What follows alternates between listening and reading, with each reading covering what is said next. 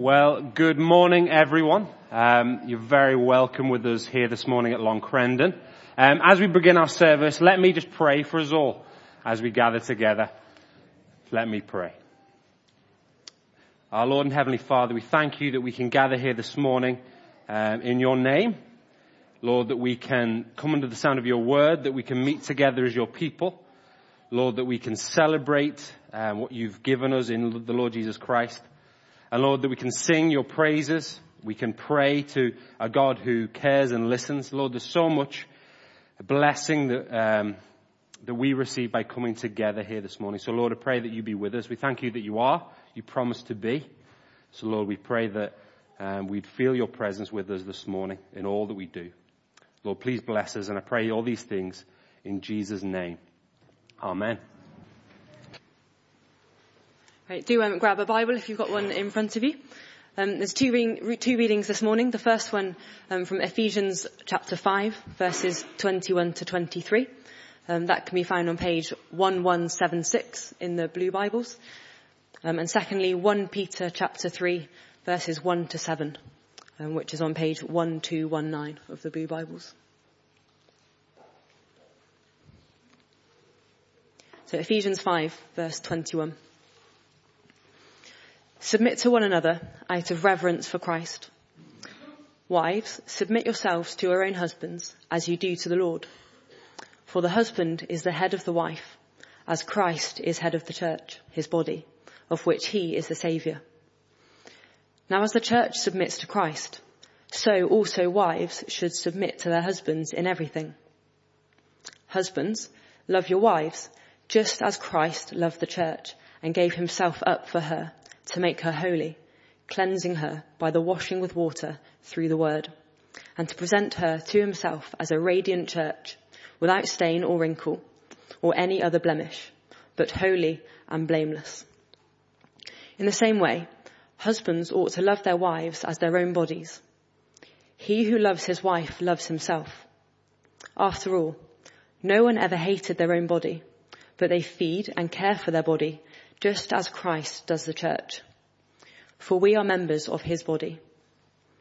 For this reason, a man will leave his father and mother and be united to his wife, and the two will become one flesh. This is a profound mystery, but I am talking about Christ and the church.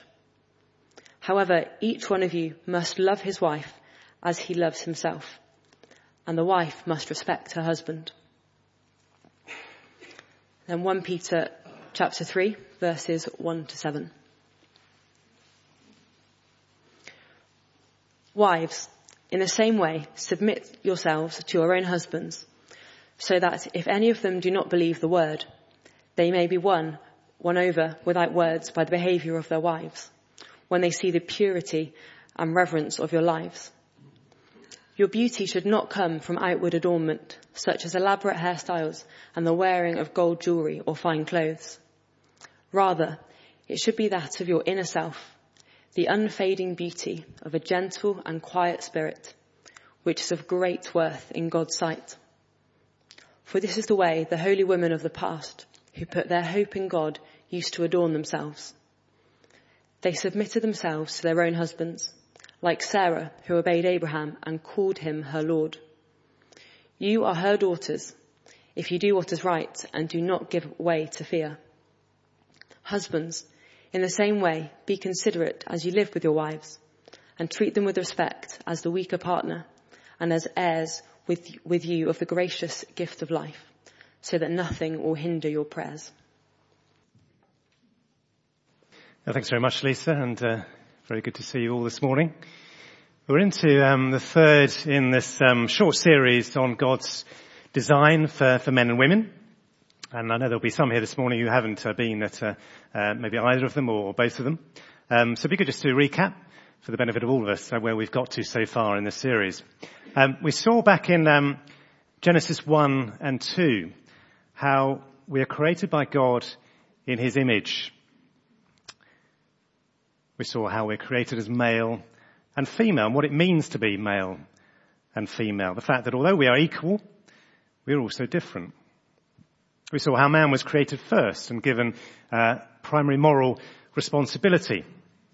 And we read the description of the woman being created as a suitable helper to the man, by which we meant ideal partner.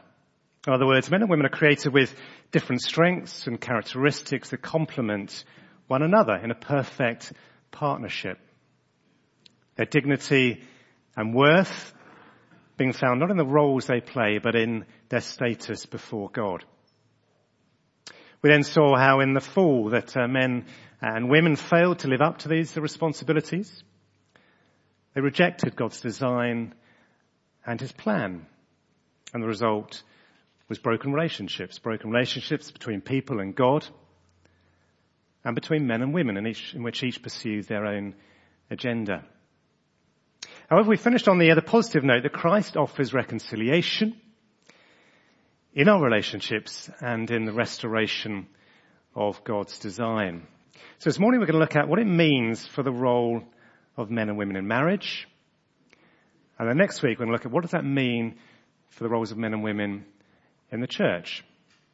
So that's where we're going. So this morning we're going to look at Ephesians 5, which was read for us by Lisa. And I guess the biggest difficulty when we read this passage, as well as the other passages in 1 Peter and Colossians and Titus, all that have to do with the same subject, is what is meant by that word submission, or being subject to. Because part of the trouble is that in our culture, submission has quite negative overtones, doesn't it? Implies the use of force or doing something against one's will. But the use of submission in the Bible is a positive thing. Now, if we look at the context of this passage in Ephesians 5, it starts back in chapter 4 with instructions for living out the Christian life. And then as we move to this passage here in Ephesians 5:21, Paul talks about submitting to one another and doing that in our different relationships between husbands and wives, parents and children, masters and slaves, or in today's context you'd say between bosses and employees. And in each case there's one party who's been given a position of leadership or authority, and one who's called to submit to that authority. And the relationship we're going to be looking at this morning is between husband and wife. Now the reason we're given that the wife should submit to her husband is the husband, we're told, is the head of the wife. Wives, submit yourselves to your own husbands as you do to the Lord, for the husband is the head of the wife. But then the link is made with the fact that as Christ is the head of the church, his body, of which he is the Saviour. Now as the church submits to Christ, so also wives should submit to their husbands in everything. Now this concept of headship doesn't just appear here in this passage. If we turn to 1 Corinthians 11, we see it again there. It says, I want you to realize that the head of every man is Christ, and the head of the woman is man, and the head of Christ is God. So here also we have the head of Christ is God, God the Father in that sense. So this is a design that God has created. It's not to do with the fall. It's there from the beginning. So before we look at the role of men and women in marriage and what submission and the headship mean, I think it's important just to start with what is the meaning of marriage itself. Because if we were to go down the street and ask various people, what is marriage all about? What's the purpose of marriage? What is the meaning of marriage? I'm sure you get very different replies. Some would be along the lines of it's about companionship, it's about intimacy, it's about commitment, emotional security, a loving environment in which children can be raised. Lots of different reasons. And all of those are true. But why is it we're told that Jesus himself says in heaven there will be no marriage? Well, the reason is because in heaven we'll be in a far greater relationship than between husband and wife, one in which gives us perfect fulfillment. As God's people, we will be married to Jesus Christ, the head of the church. And that is another reason why we shouldn't look down on singleness, as we said last week, because in heaven, those who are single or married will all be sitting down together at that marriage supper with Christ. So what is marriage for? We'll have a look at verse 31. It says, for this reason, a man will leave his father and mother and be united to his wife, and the two will become one flesh. Now that's a quotation from Genesis 2 that we looked at a couple of weeks ago. But Paul now calls this a profound mystery. A mystery in the sense that God didn't fully reveal to man and woman his purpose for marriage. But now that Christ has come, he can reveal it. And so he says, I'm talking about Christ and the church. And that is why Christ is mentioned so many times in this passage, because marriage is a representation of the relationship that Christ has with his church, with his people. Have a just a look down at the passage in verse 23. For the husband is the head of the wife, as Christ is the head of the church. Verse 24, now as the church submits to Christ. Verse 25, husbands, love your wives just as Christ loved the church. Or in verse 29, no one ever hated their own body, but they feed and care for their body just as Christ does the church. Now in the relationship between Christ and the church, there are different roles being played, aren't there? And as we live out our different roles in marriage, what we're doing is illustrating the different roles between Christ and his people. The responsibility and attitude that the husband is meant to have for his wife, his loving headship, symbolizes Christ's love for the church. The willing submission of the wife towards her husband is a symbol of the church's willing submission to Christ. And so I think we need to have that clear in our minds before we go on to look at the different roles between husbands and wives in marriage. Because if we were simply to say, well, husbands and wives just play the same roles, then it wouldn't be possible for marriage to represent the relationship that Christ has with the church and church has with Christ. So what are these roles then? What is the meaning of submission? What is the meaning of headship? Let's get down to the detail. Let's turn first of all to 1 Peter 3, if you've got your Bibles there handy.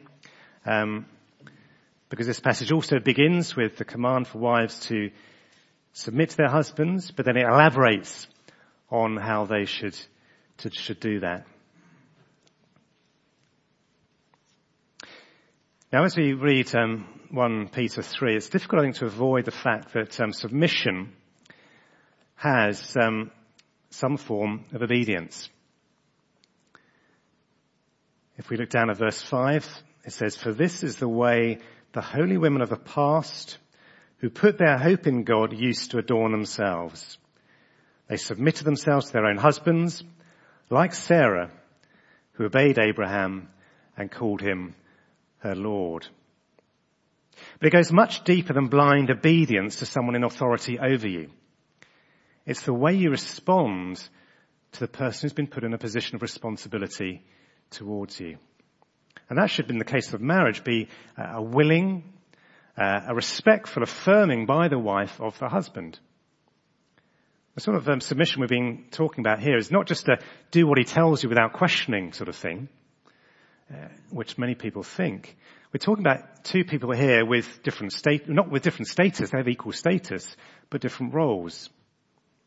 Just to give you another example of this, Jesus as a child was submissive to his human parents. If you turn to Luke 2, the story of Jesus in the temple, it says that when his parents found him, then he went down to Nazareth with them and was obedient to them.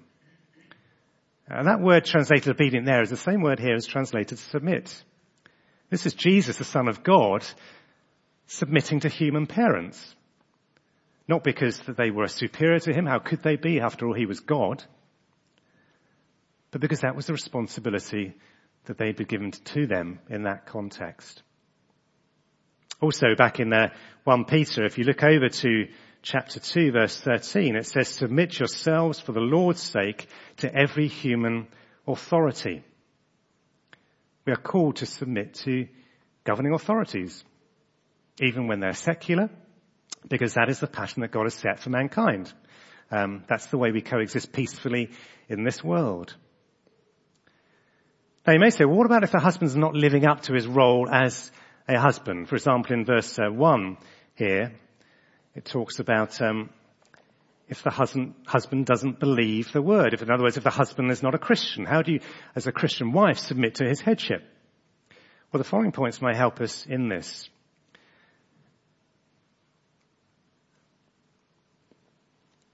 It says a woman's beauty in verse 4 should be that of your inner self, the unfading beauty of a gentle and quiet spirit. Now, unfading means that unlike our external beauty, which will disappear with age, inner beauty will not just last a lifetime, it will last an eternity, it will not fade.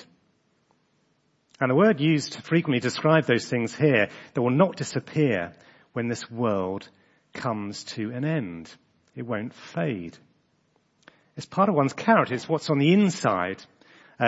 He's not saying here that women should not spend time on their external beauty, on their hair and their clothes, but more time should be spent on cultivating a godly character. And such a character, it says here, is marked in verse 2 by purity and reverence. A way of living that is Christ-like in its morality, in its concern for others. It's not corrupted by the cares and concerns of the world. This is the type of beauty that Peter is saying here will win over an unbelieving husband to the Lord.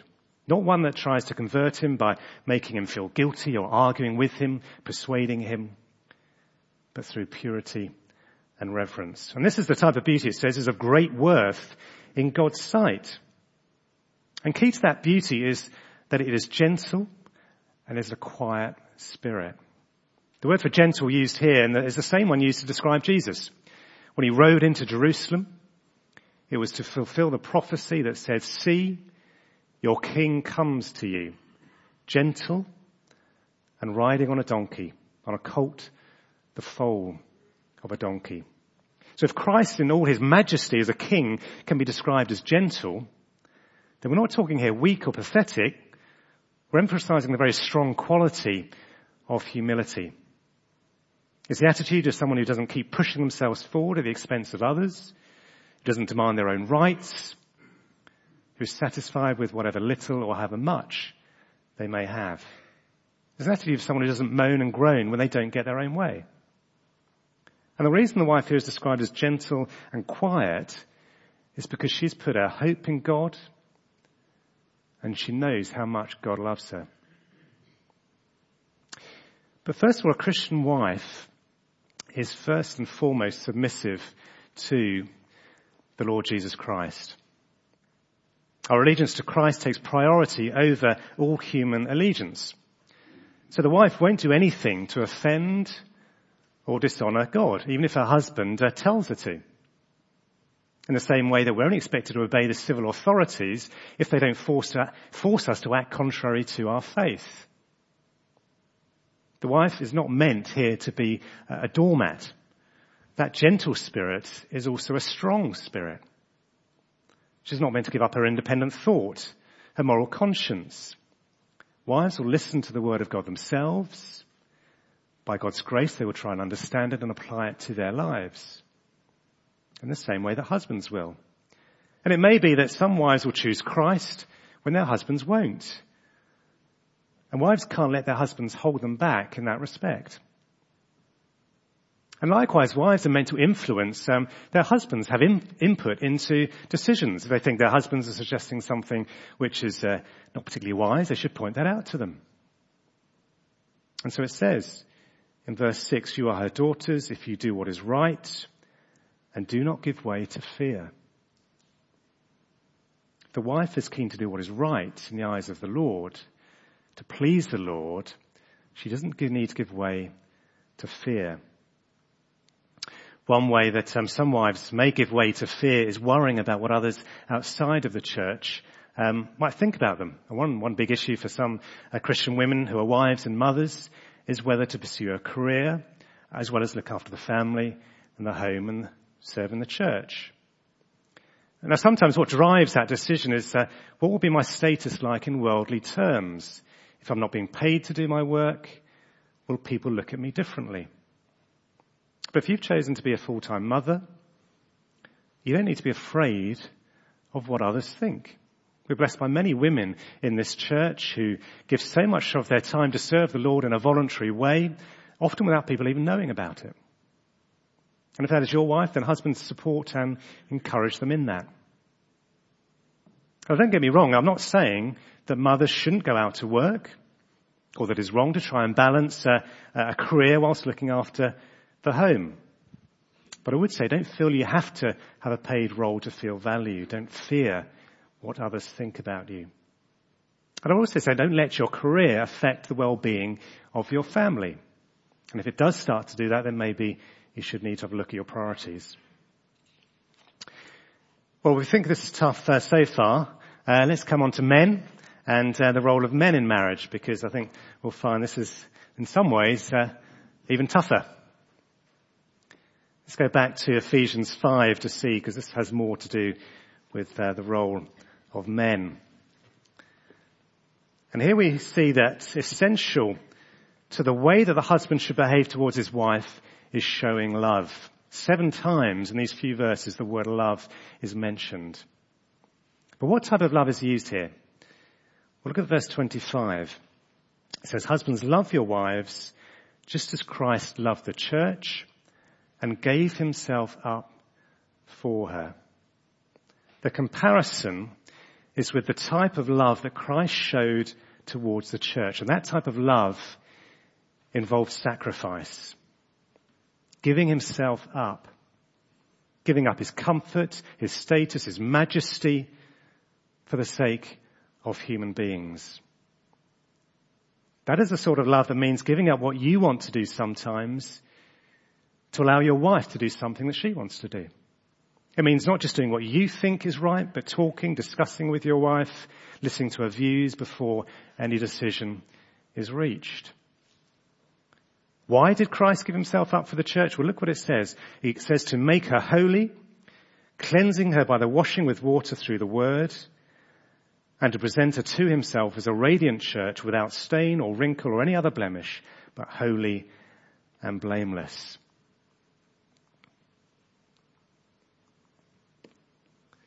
Now, this is quite an amazing comparison, isn't it? Because the goal of Christ for the church is to make her holy. Now, he does this by making it possible for her to be forgiven, to be considered righteous in the sight of God. And he does that through the sacrifice on the cross.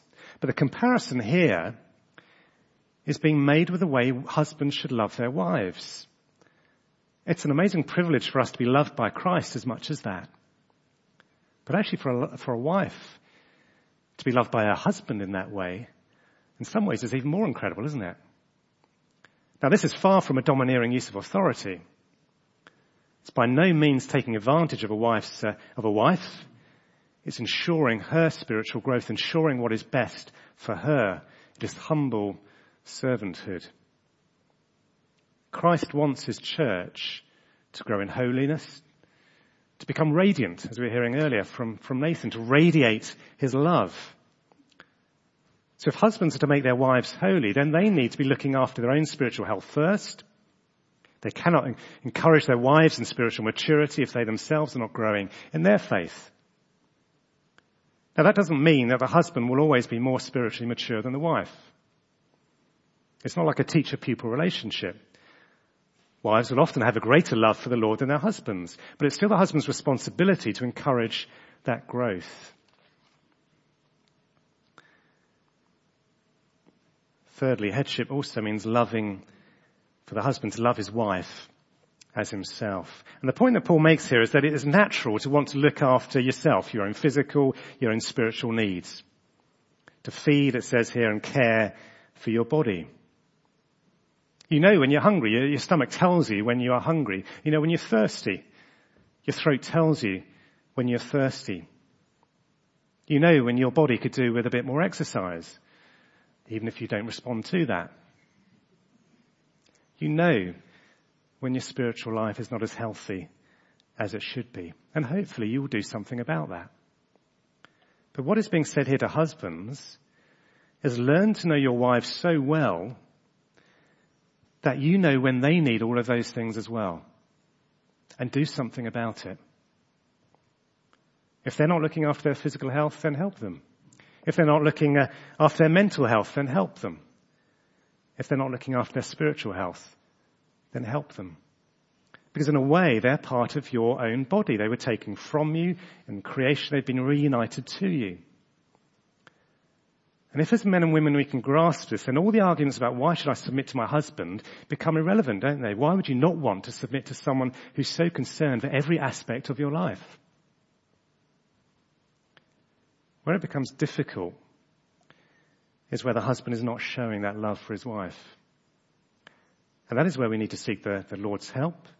That is where we need to help each other. That is why courses like the marriage course are so important. They give us tools to better understand, to better communicate with our spouses, to better able to resolve conflict. Back in 1 Peter 3, it says, "Be considerate as you live with your wives." And the literal translation is, live together according to knowledge. Understand your wife's desires, goals, ambitions, as well as her frustrations. Understand her strengths and weaknesses, physical, emotional, and spiritual. Pray together. That will bring you together. But whilst the marriage course may give us certain tools to help us enrich our marriages, what it won't do is give us the motivation. And that can only come from God. But ultimately, it's as we grow in our faith that we all want to know how better we can love our wives. Well, if we are in any doubt as to what submission and headship or sacrificial love should look like, we need to look to Christ. Christ is an example of sacrificial love. He was prepared to give up his life for those he loved. As an example of submission, he was humble, he was gentle, he was prepared to submit to his Father. If you are married here this morning, enjoy your marriage by the grace of God. Live up, ask for his help, his grace, his Spirit to live up to the responsibilities that he has given you. But whether you're married or not, let us all enjoy being the bride of Christ. Because marriage is a representation of the relationship that we as a church, as a people of God have with him. And look forward to that day when we sit down at the wedding banquet of the Lord. We're going to have a taste of that in a minute as we take the Lord's Supper together. But before we do so, just have a moment of quiet to reflect on what's been said. And let's pray to God about how that affects us individually. So a moment of quiet before we come to the Lord's table.